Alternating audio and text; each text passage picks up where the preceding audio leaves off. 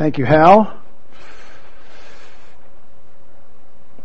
As we prepare for our second service this morning, the National Capital Bible Church, welcome.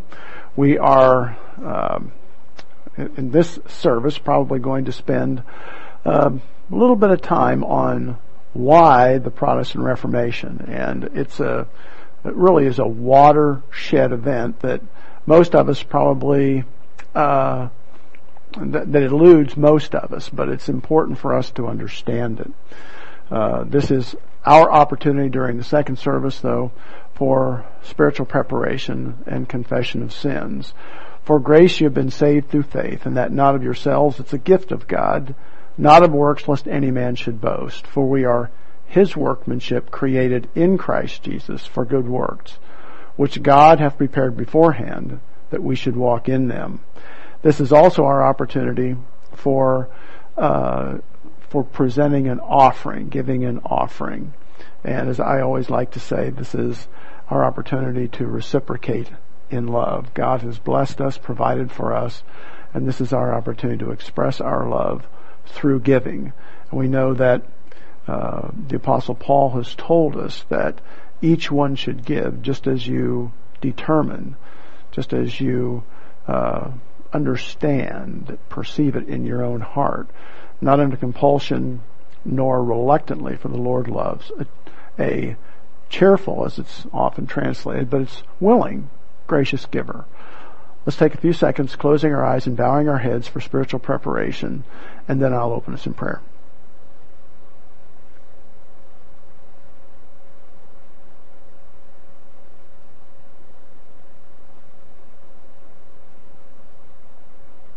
Dear Heavenly Father, we're thankful for how you have blessed us. We're thankful that we have the opportunity to express our love for you through giving. We're also thankful for our Lord and Savior, Jesus Christ, your Son, whom you sent, Father, to pay the atoning price for our sins, and not just our sins, but the sins of the entire world. We're thankful, Father, for that extraordinary demonstration of love. We pray, Father, that while we are not able to understand that we might grow in grace and in the knowledge of our Lord and Savior, Jesus Christ, so that we can exhibit that kind of love to others. And we ask this in Jesus' name. Amen.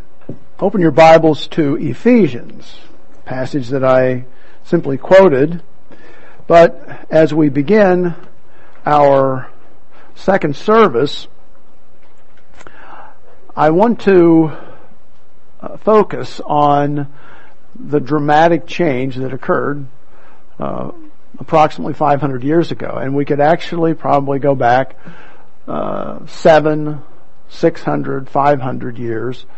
But the Protestant Reformation itself is identified with a particular date. And I thought today we would, while looking at some scripture, we would also discuss some of what was happening, the situation in Europe at the time, and of course spilling out into other areas of the world, but certainly in Europe. And it's remarkable to see some of the similarities that we have yet today. The slide that I have here, the Protestant Reformation, October the 31st, 1517. For many of us, we might try to find in the recesses of our minds when is the first time we even learned of the Protestant Reformation. I can tell you that for myself, I heard nary a thing about it until I was in school one day. I was in high school one day, and one of the teachers came in and asked us if we knew what religious significance that day held. Of course, we all knew Halloween, but that didn't seem to have much religious significance. We sat there sort of dumbfounded, and finally she said, "Well, do we have no Protestants in the room?" As it turns out, she was a Catholic. She was a Roman Catholic. And therefore, have we no Protestants in the room? Do you not know what special day this is? And frankly, the answer was no. She said, well, this is the day of Protestant Reformation, the anniversary of the Protestant Reformation. Nothing. No clue. And I remember nothing of what she said about it, but for some reason that stuck in my mind.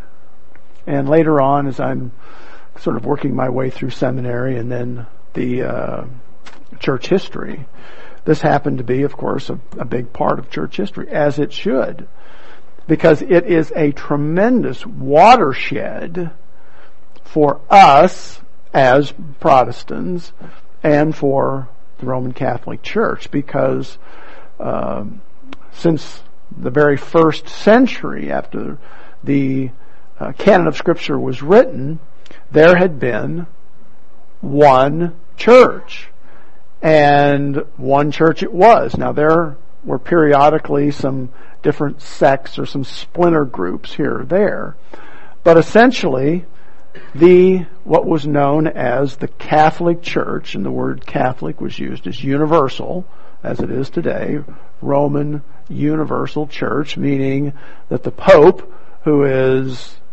the vicar of Christ on earth, or so designated by the Roman Catholic Church, has one universal church, one universal belief throughout the earth. And even though there were dissensions within the church at various times, there was never a thought of ever changing or dissolving the church or having a different church. Now we do have the different sides of the church, and when I discussed that, we did have the Roman Orthodox Church as well, the Eastern Church, and then there were others that began to split away. But the demonstrative difference doesn't really occur until during the time of Martin Luther. And Martin Luther is not the only reformer. There are many, not just men, but women as well. And it starts, we can pick out others like John Wycliffe or John Huss, Jan Hus. But Martin Luther is the sort of the central polarizing figure that we have. And in Ephesians 2, beginning in verse 4, I'm going to begin in 4. But God, who is rich in mercy, because of his great love with which he loved us. And Martin Luther, as he was studying the Word of God, as many had before him, and he was, by the way, a professor, and he taught, first of all, the book of Psalms, and he loved the book of Psalms, and that was the book that he taught almost exclusively before he went to Wittenberg. We pronounce it Wittenberg in the United States, but German Wittenberg. He was teaching almost exclusively Psalms, but when he arrives at the monastery in Wittenberg, he now begins to teach other books, and he teaches Romans, and he teaches Galatians, later on teaching Ephesians, later on other books. And from these books, he is trying to reconcile what the church is teaching and what he is teaching from the Bible. Well, one of the big problems, and I'm going to illustrate this to you by a book that has recently hit the streets, is that the Bible wasn't taught. Scripture simply wasn't considered that significant to the church. Well, what was considered significant? Church tradition. Church tradition was not only on a par with Scripture, but because it was associated with certain individuals, it became more important. And then the other part of this, church tradition, which I've sort of already mentioned, was what was written about the Bible. Studying Augustine, even Aristotle, Augustine, Peter Lombard, and his writings of the sentences was considered to be a much higher work to be studied than the Bible.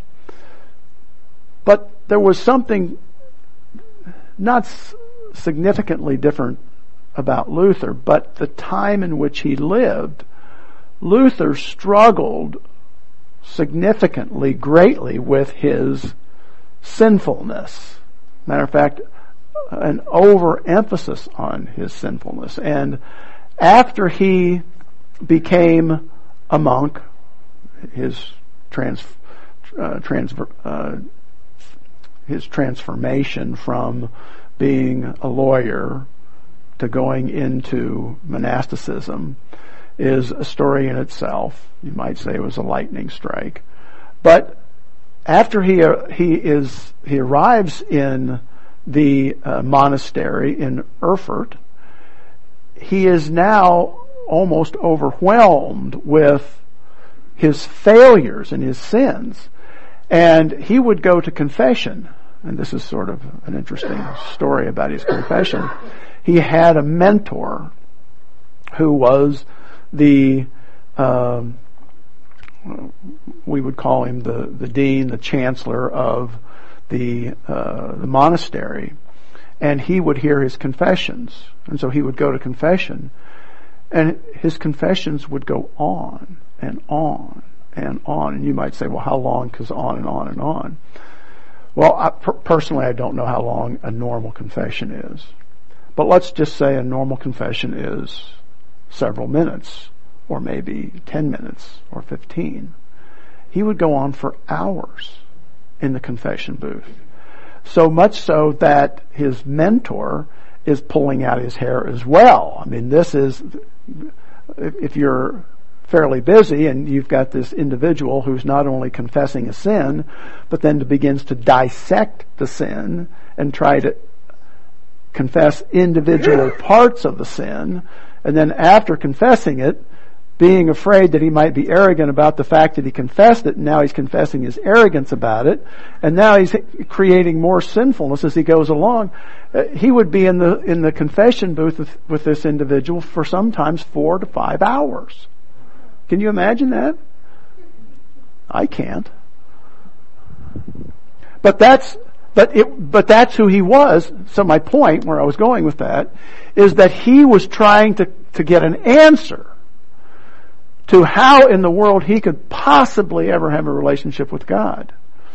And he wasn't finding it in Aristotle, and he wasn't finding it in Aquinas, and he wasn't finding it in Augustine, and he wasn't finding it in Peter Lombard. So he was reading the Bible. Of all things, he's reading the Bible.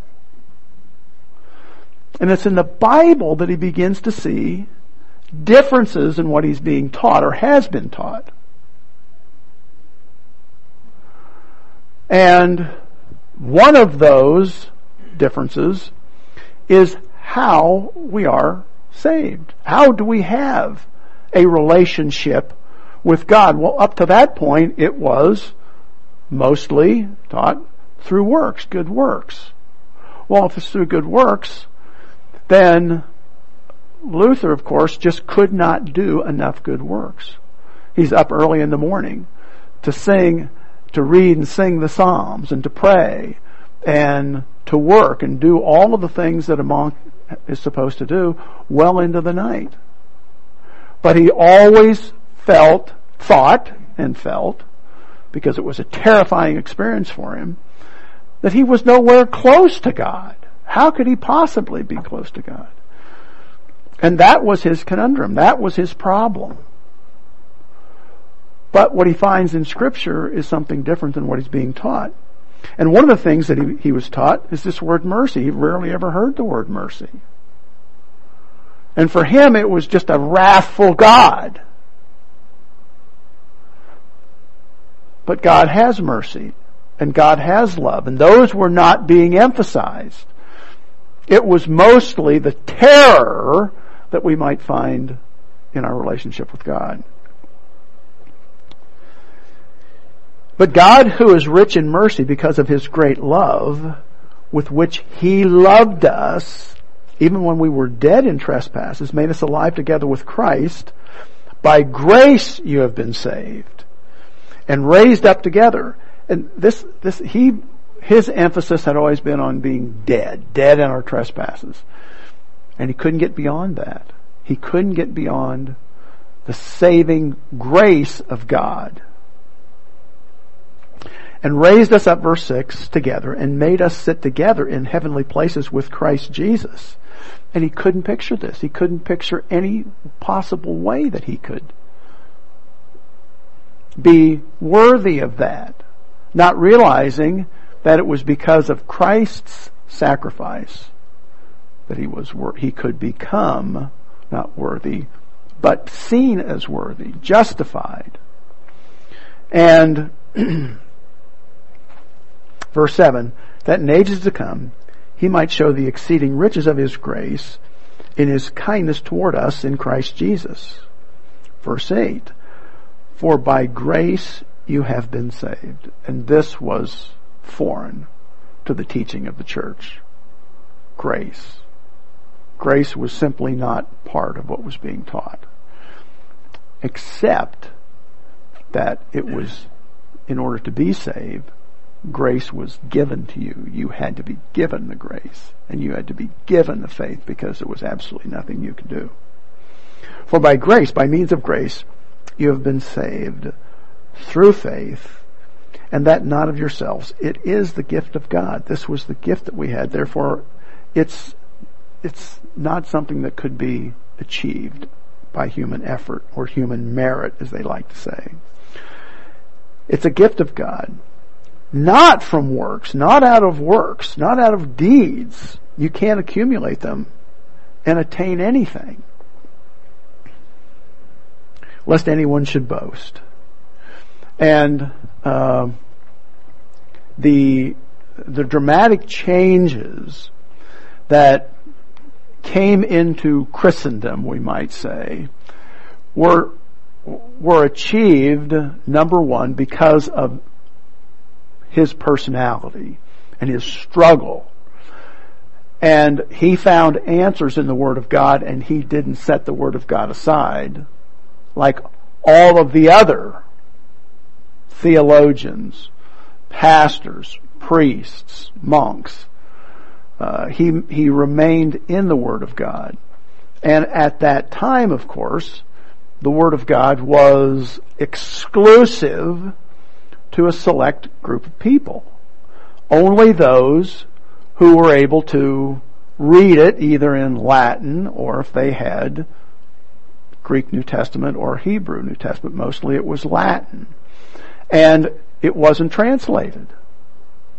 It was not to be translated because the people were held at a distance from the Word.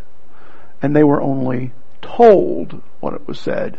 And therefore, if you are distant from the truth, you don't have the truth. You can't really, the only truth you know is what you're told. And that was the problem. But, through the Reformation, we had the reaffirmation, the reaffirming of the foundations of the faith. And the foundation of the faith, first of all, sola scriptura. By Scripture alone. This is where we began to return to Scripture. Because up to that point, again, except for a few people, John Wycliffe was one of the first ones who wanted to translate the Bible. He constantly said, the Lord Jesus Christ and His disciples taught the people in their languages, and the text was written in those languages. We should translate the Bible. Wycliffe, for his efforts, was later burned at the stake. John Huss, the same thing. And others were persecuted for their attempts to translate the Bible and put it into the hands of the everyday people.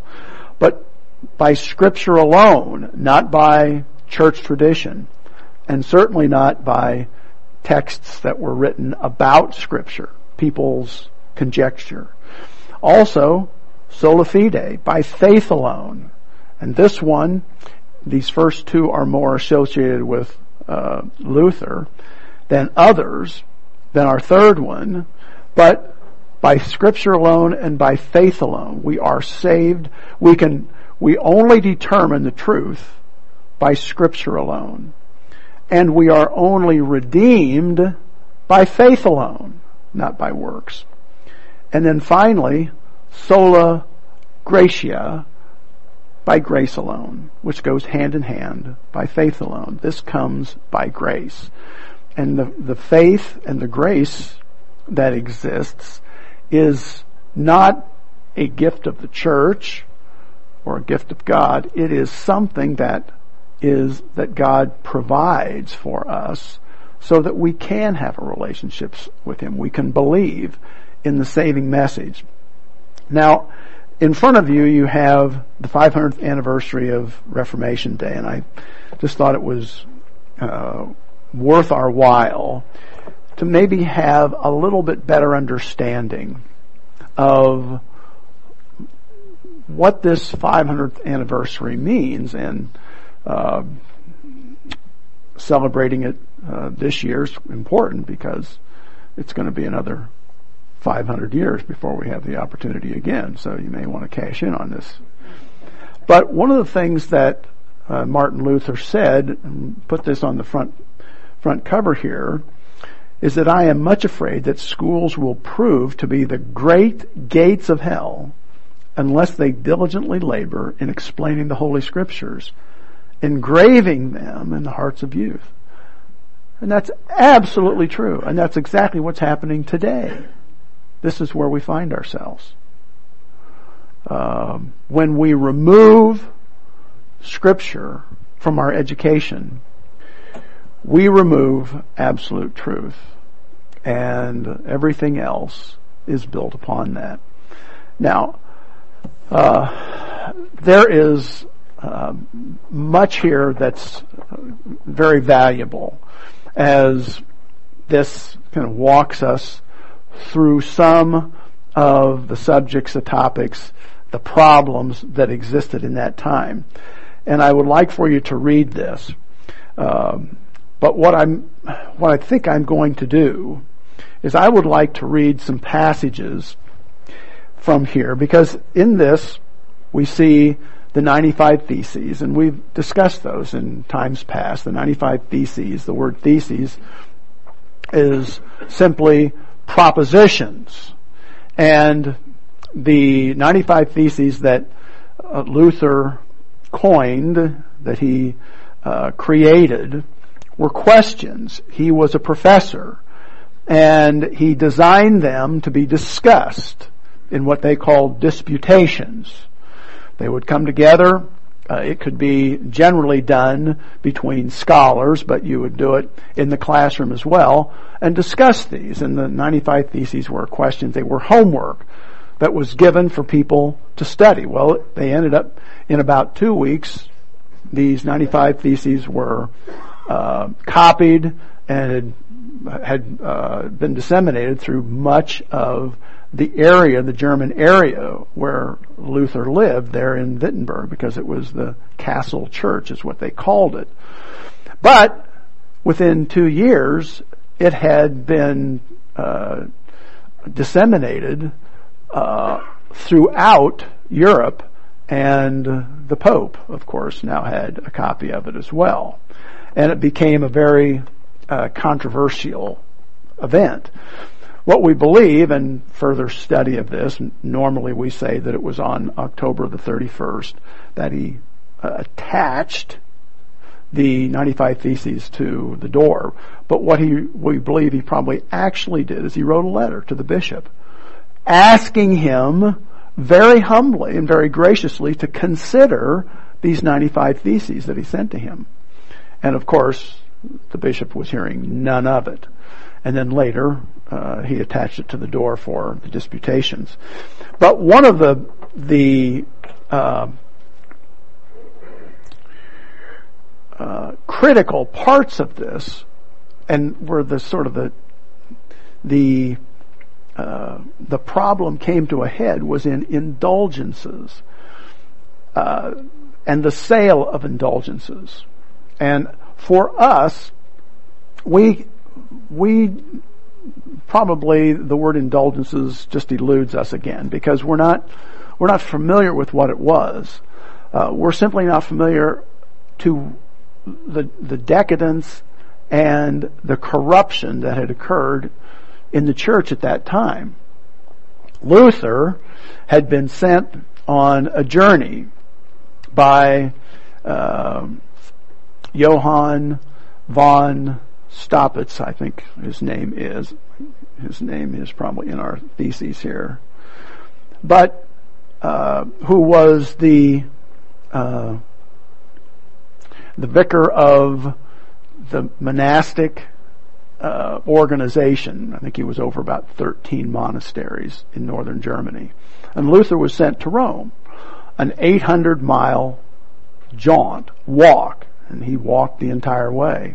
But when he arrived, Luther, who is generally overcome by the importance of the Mass, the taking of what we would call the Eucharist, the Lord's Supper, the handling of it. Matter of fact, he just could not actually believe that he was going to handle it, that he was going to do it. And when he conducted his first Mass, he almost failed. He was paralyzed in doing it. But when he got to Rome, he found out that it was not only commercialized, but it was blasphemed by the priests who were doing it. And they were doing it essentially for money. And everything he saw there was debauchery for the most part. Well, so indulgences became a major part of this, around which the Reformation began to truly take form. And Luther's personality, number one, but number two, the other thing that was about was he had a nobleman, Frederick the Elector, who had a castle very close by. Matter of fact, it was in Wittenberg, and he had a relationship with him, even though they believe they never actually met. I find that hard to believe, but that's what scholars tell us. But Frederick was willing to protect him from the Pope and from the Holy Roman Emperor. And that's probably one of the only reasons that Luther survived. But I'd like to read to you just a few things here to give you a taste of what, first of all, the significance of Martin Luther, but also the situation that existed at that time, because for us it's probably almost difficult to do. I'm going to start with the introduction, and this is from Eric Metaxas's book on Martin Luther. I haven't completed the book, but the first part of it is a marvelous story. But I like the way he starts this in the introduction. In 1934, an African-American pastor from Georgia made the trip of a lifetime, sailing across the Atlantic Ocean, through the gates of Gibraltar, and across the Mediterranean Sea to the Holy Land. After this pilgrimage, he traveled to Berlin, attending an international conference of Baptist pastors. While in Germany, this man, who was named Michael King, became so impressed with what he learned about the Reformer Martin Luther that he decided to do something dramatic. He offered the ultimate tribute to the man's memory by changing his own name to Martin Luther King. His 5-year-old son was also named Michael, and to the son's dying day, his closest relatives would still call him Mike. But not long after the boy's father changed his own name, he decided to change his son's name too. And Michael King Jr. became known to the world as Martin Luther King Jr. This father and son name change is just one dramatic measure of the influence of Martin Luther. Luther's writings and actions so altered the landscape of the modern world that much of what we now take for granted may be traced directly to him, the quirky genius of Wittenberg. For example, the quintessentially modern idea of the individual and of one's personal responsibility before oneself and God, rather than before any institution, which was the church, whether the church or state, was unthinkable before Luther. It was the church, and the individual was lost in all of this. And the more recent ideas of pluralism, religious liberty, and self-government all entered history through the door that Luther opened to the future in which we now live.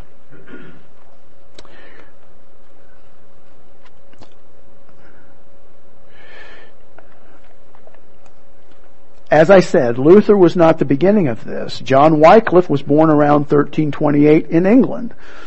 And in many truly remarkable ways, he prefigured Luther and Luther's eventual reforms. Luther had the chance to read about Wycliffe, and he had the opportunity to read about Jan Hus. And it's interesting in the book, it says that as a young monk, as a novice monk, he would read some of these things that they had written, and he could not find a problem with what was written. Yet, he was absolutely devoted and dedicated to the Pope and to the Church. But he's reading these, he's not seeing where they're wrong. And the reason he isn't is because he was also totally dedicated to Scripture, because they were writing from Scripture, and he was reading Scripture. And therefore, it was sola scriptura to him as well.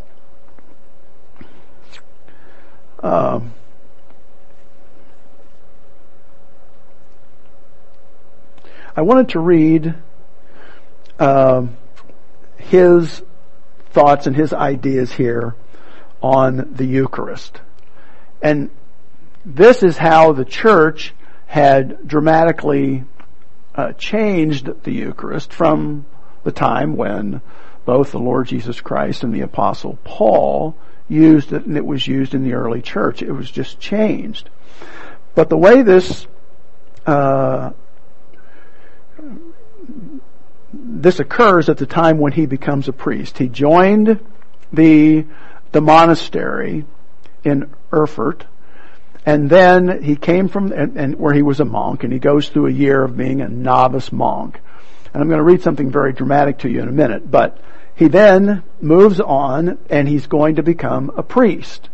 And part of the ordination, taking the holy orders, as they would say, part of the holy orders was to perform your first Mass. And let's listen to this, because it gives us insight into who Martin Luther was. At last the day came when Luther had passed the period of suppliance and would become a full-fledged monk. At this time, early in 1506, there were 58 monks in the monastery. 11 of them were lay monks, while the rest were priests. Luther's superiors rightly saw in him someone with special gifts, and early on determined that he should be ordained as a priest, and soon.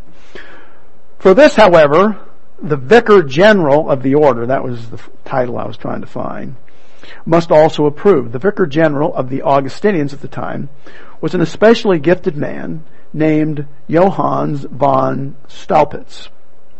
He had accepted that post 3 years earlier, and the year before that, in 1502, had become the Dean of Theology Department at the brand new university at Wittenberg.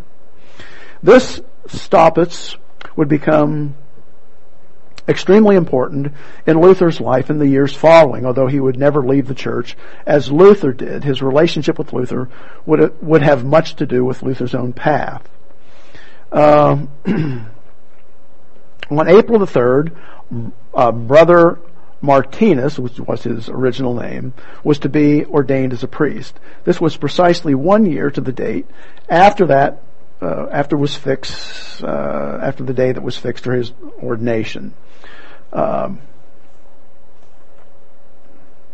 Luther's general sense of his own unworthiness before God was not necessarily theologically out of line, but it was nonetheless lead to a significant problem at the event to which he was inviting his parents and everyone else. This is because on that day Luther would do something that he had never done before. He would bring himself face to face with God. Every priest knew that to handle the host, bread, and pour the wine was not something to take lightly, as though one were merely handling bread and pouring the fermented juice of grapes. In the transformation that the priest himself would oversee, the bread would, in his sinful but sanctified hands, miraculously become the very body of God incarnate, the body of the King who had been cruelly broken for mankind. And at the sound of his human words, the wine would be transformed into the very blood of the one who was sacrificed, who in his sacrifice of extreme agony had bled for us and died. Luther would take this responsibility as seriously as any priest had ever had. So here what we're reading is the Catholic doctrine of transubstantiation, the actual changing of the material, of the elements. Luther knew well that in the ceremony he would, for the first time in his life, be talking directly to the Almighty. Well, see, again, this is just errant teaching.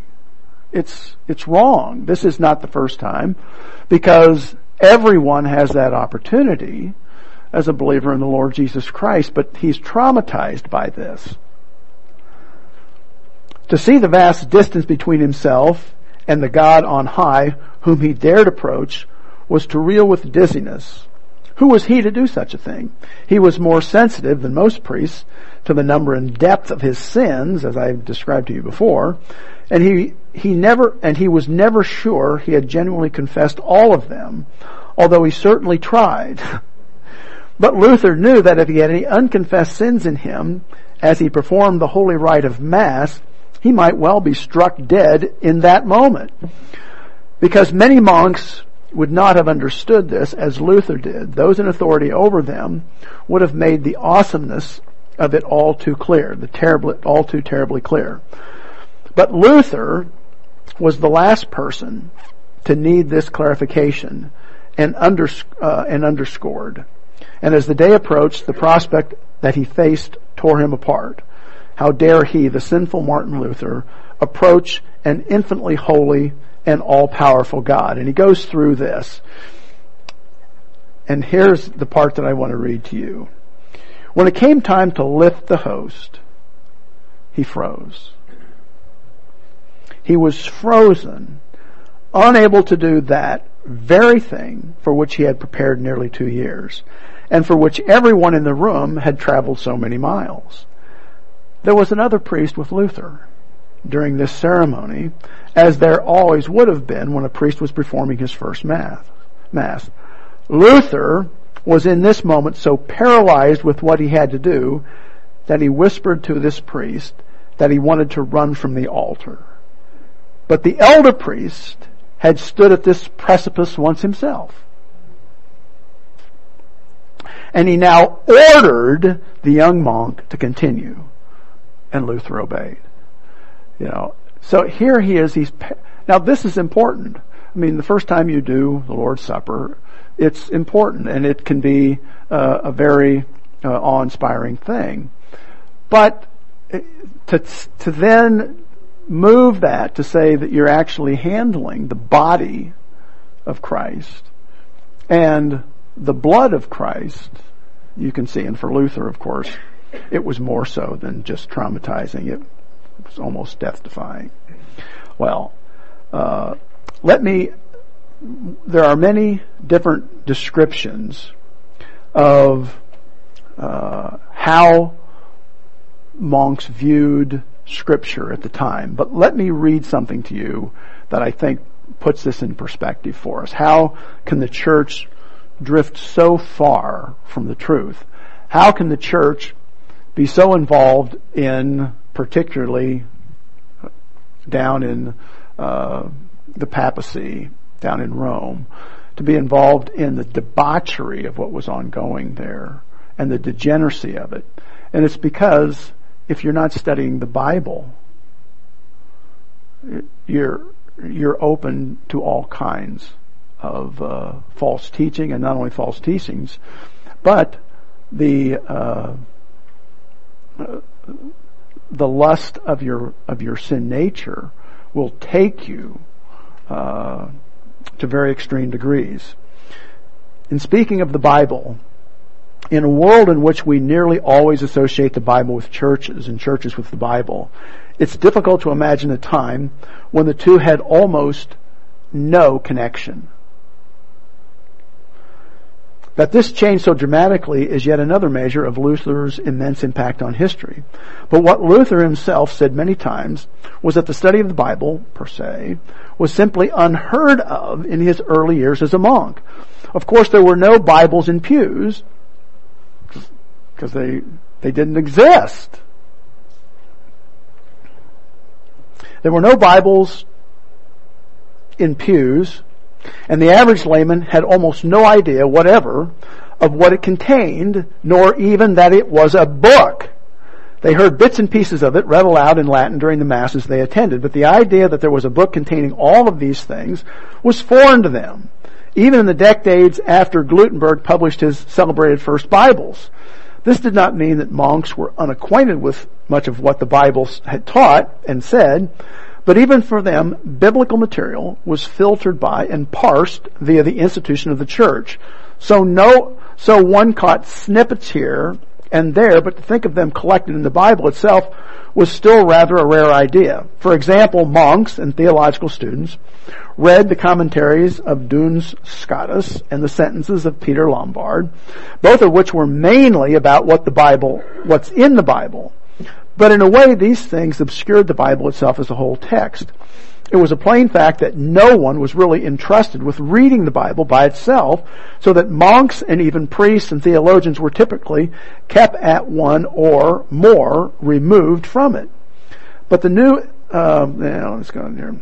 So it was not particularly a wonder, given the atmosphere that had been maintained for centuries, and given the high cost of books of such length, that there were very few Bibles to be had.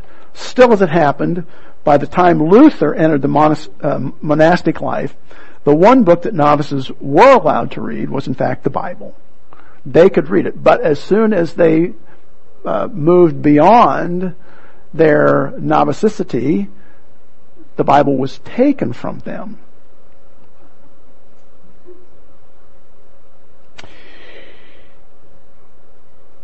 Luther here, we know that immediately upon entering the monastery, Luther was lent a Bible.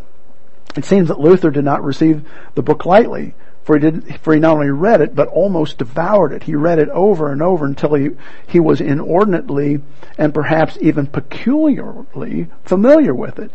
This would, of course, have everything to do with the events of his future and future himself. Then we go down here a little ways. In contrast with his phonetic and passionate Bible reading, Luther said that the other monks did not read their Bibles at all, or much at all. It is extremely likely that Luther's obsession and his mastery of the book attracted his attention to von Staupitz, because he had the same intense desire. Strangely enough, once a novice actually became a monk, he was no longer allowed to keep his Bible. The Bible was taken from him. And Luther, in order to read the Bible, had to go to the library. And he would go to the library and he would pull the Bible off the shelf, and that's where he would read the Bible. So you see here that's not only the direction that the church was going, that's where they existed. And so the Reformation for Luther was, when he talks about sola scriptura, he's standing in front of individuals who are evaluating him, and he's saying that the Pope and church tradition and church councils don't have authority over the Bible. Well, that was heresy. Absolute heresy. But thankfully, he stood his ground. Not only did he stand his ground, but he started making translations of the Bible into German. And one of the things that we don't realize is how important that German Bible was, because at the time, it not only became a Bible to them, the Word of God, but it actually it established the German grammar. What he was teaching in the Bible was now being used to establish the German grammar, because the language up to that point was rather fluid. But the other thing that I wanted to say here, and I'm running out of time, was I wanted to read for you this problem that arose over indulgences. And I thought this explanation, where is my explanation on indulgences, was about as clear as I have read. And I thought I marked it.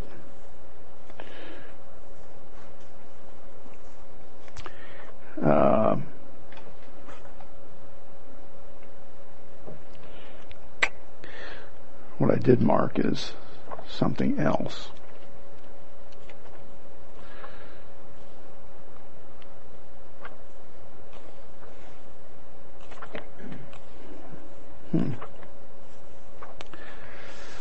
Well, this, as I said, it was about as clear a description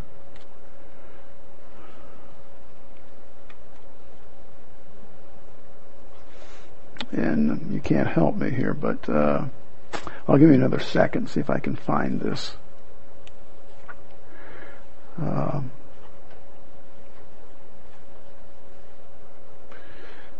The description of the indulgences here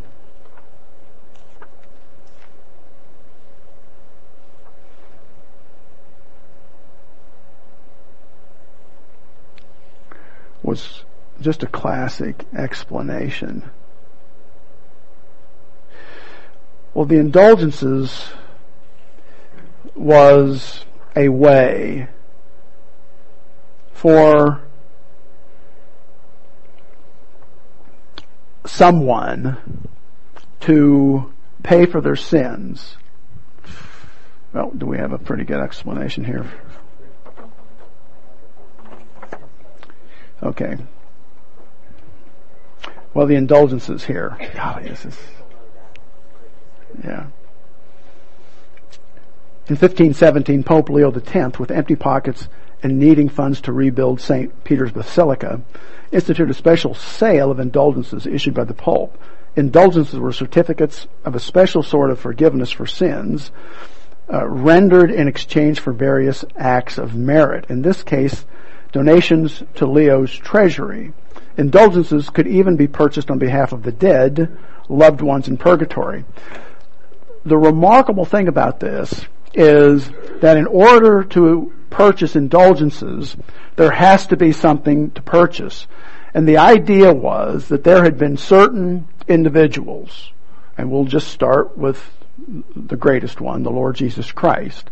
And then there would be others like Peter and Paul, who had lived a life that had been so sanctified and so meritorious that they not only were meritorious in their own behalf and own regard, but they had exceedingly abundance of merits. And those merits went into a treasury, the treasury of heaven. And that God had given the Pope authority to supervise that treasury.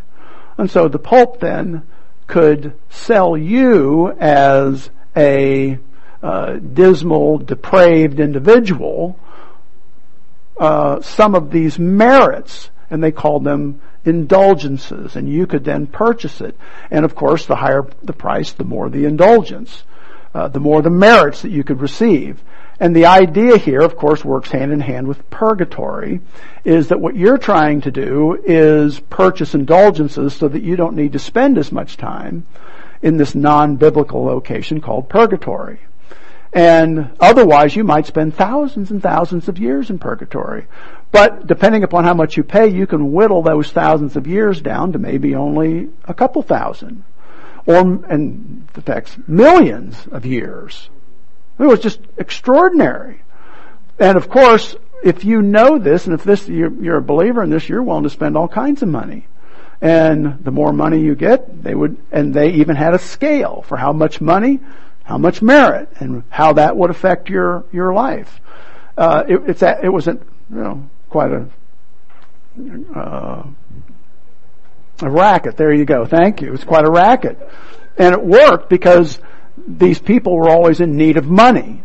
And they would go around, and you'll notice here in our text, one of the jingles, one of the Johann Tetzel, who was the peddler, he would come into an area and he was like P.T. Barnum. It was just an absolute circus. He would say, open up his chest, and he'd have this stack of indulgences, and he said, I have here the passports to lead the human soul to the celestial joys of paradise. As soon as the gold in the casket rings, the rescued soul to heaven springs. So you could therefore purchase your family. If you had father, mother, sister, brother, whatever it is, or friends, whoever, relatives, whatever it is, you could help purchase them out of purgatory. There was another way to do this, and this is the last thing we'll take a look at here. And that is by going to some place that had relics. Now, I don't know if you know what relics are, but relics are some item that was considered to be have spiritual value. And you say, well, what might some of those be? Well, if you could go to someone who had a relic, you could pay to see the relic. And in viewing the relic, you would receive some spiritual dispensation. And here is Frederick the Wise. By the way, you cannot even imagine the things that they found. I don't know if it's going to be listed here or not, but we're going to come to the point where they found the thumb, not of Mary, but of Mary's mother, Saint Anne. And this is a relic in one of the locations. Now you say, who's Saint Anne? Well, not found in Scripture. Not found in Scripture. Let me read some of these. Here we are. When one discusses relics, we have already said about those that one could find in Rome. I mean, one must assume that some of them are indeed, well, most of them are not what they purport to be. Most of them are. Probably none of them are. For example, in the dazzling vast collection that was amassed there in Wittenberg, there was a twig from the burning bush itself. Good argument for it because it didn't burn, right? So there should be twigs left of it. Perhaps even less plausible, the centerpiece of the collection was said to be a thorn from the crown of the thorns worn by Jesus. Now, if you have a thorn from the crown worn by Jesus, is it just any thorn? Or might it be a thorn that actually pierced the brow? Aha! Now that is worth having. And it was officially certified. Who certified it? To have pierced the Savior's brow. Of course, among these treasures was the thumb that had belonged to the very woman to whom Luther had made his vow during the Stotterheim storm, Saint Anne, whom the Savior likely called Grandma. Thanks to this Frederick's ambitions, Wittenberg, the relics rivaled even those featured in Rome. A tooth of St. Jerome was in the collection, fragments of the bodies of other saints, from St. Augustine and others. We also have a patch of the swaddling clothes, a piece of the very gold brought to the Lord by the Magi, and 3 precious fragments of funeral myrrh that they had prophetically given. They had pieces, fragments, 13 lucky fragments from Jesus' childhood crib, possibly made by Joseph himself. Strands of hair from the beard of Jesus, and 4 hairs from the head of his dear mother. Mary was also represented by 3 holy fragments from her cloak and 4 from her girdle. There were also 7 fragments taken from the veil that had been sprinkled with the blood of Jesus. There was a piece of the very bread served at the Last Supper, and vials containing the blood, this is tough here, vials containing drops of milk from the actual breasts of the Virgin Mary. A piece of John Baptist's cloak, a portion of the very rock upon which the Savior stood as he wept over Jerusalem, and bones from the infants killed by Herod in Bethlehem. So this is where you end up with religiosity. You have this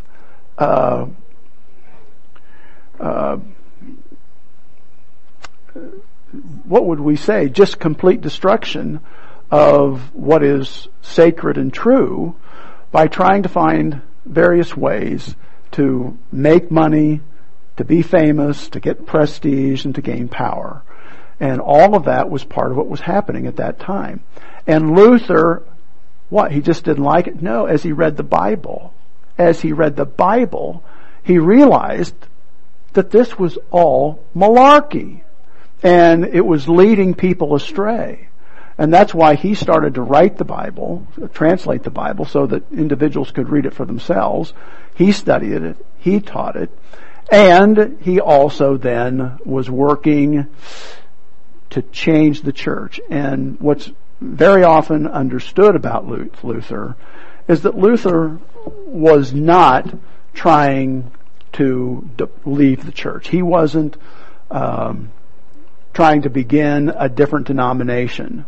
As a matter of fact, he never left the church. They threw him out. He was excommunicated. And Lutheranism then grew up from what he was teaching. And then later on, John Calvin with Presbyterianism.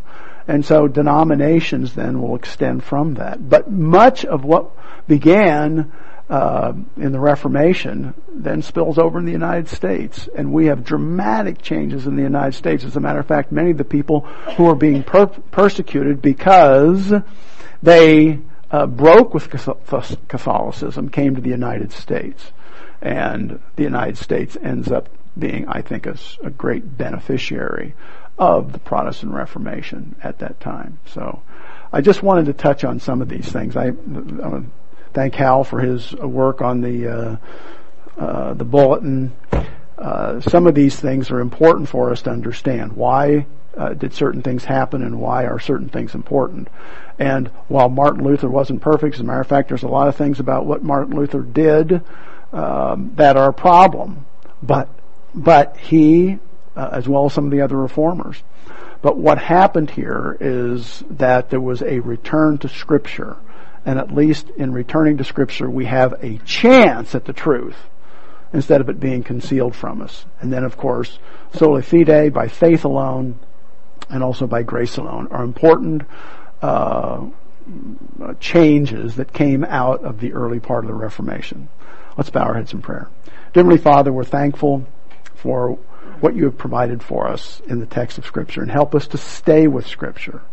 Sola scriptura is certainly a byword for us. We need to stay in the Word, because it's from your Word that we receive the truth. And we ask, Father, for your continued blessings on us, that we might truly have that perspective And we pray, Father, that God the Holy Spirit would continue to reveal the truth to us.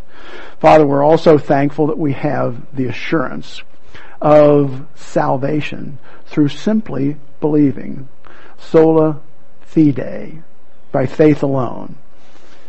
The sacrifice of our Savior on the cross provides for us an opportunity for us to simply believe. Believe on the Lord Jesus Christ and you shall be saved. It's as simple as that. It's not works oriented, and it has nothing to do with impressing you because you're unimpressible, with the exception of your own righteousness and the righteousness of your Son. And we're thankful through our faith in the finished work of our Lord Jesus Christ on the cross that we might receive the imputed righteousness of Christ so that we might have a relationship with you, Father. We ask these things in Jesus' name. Amen.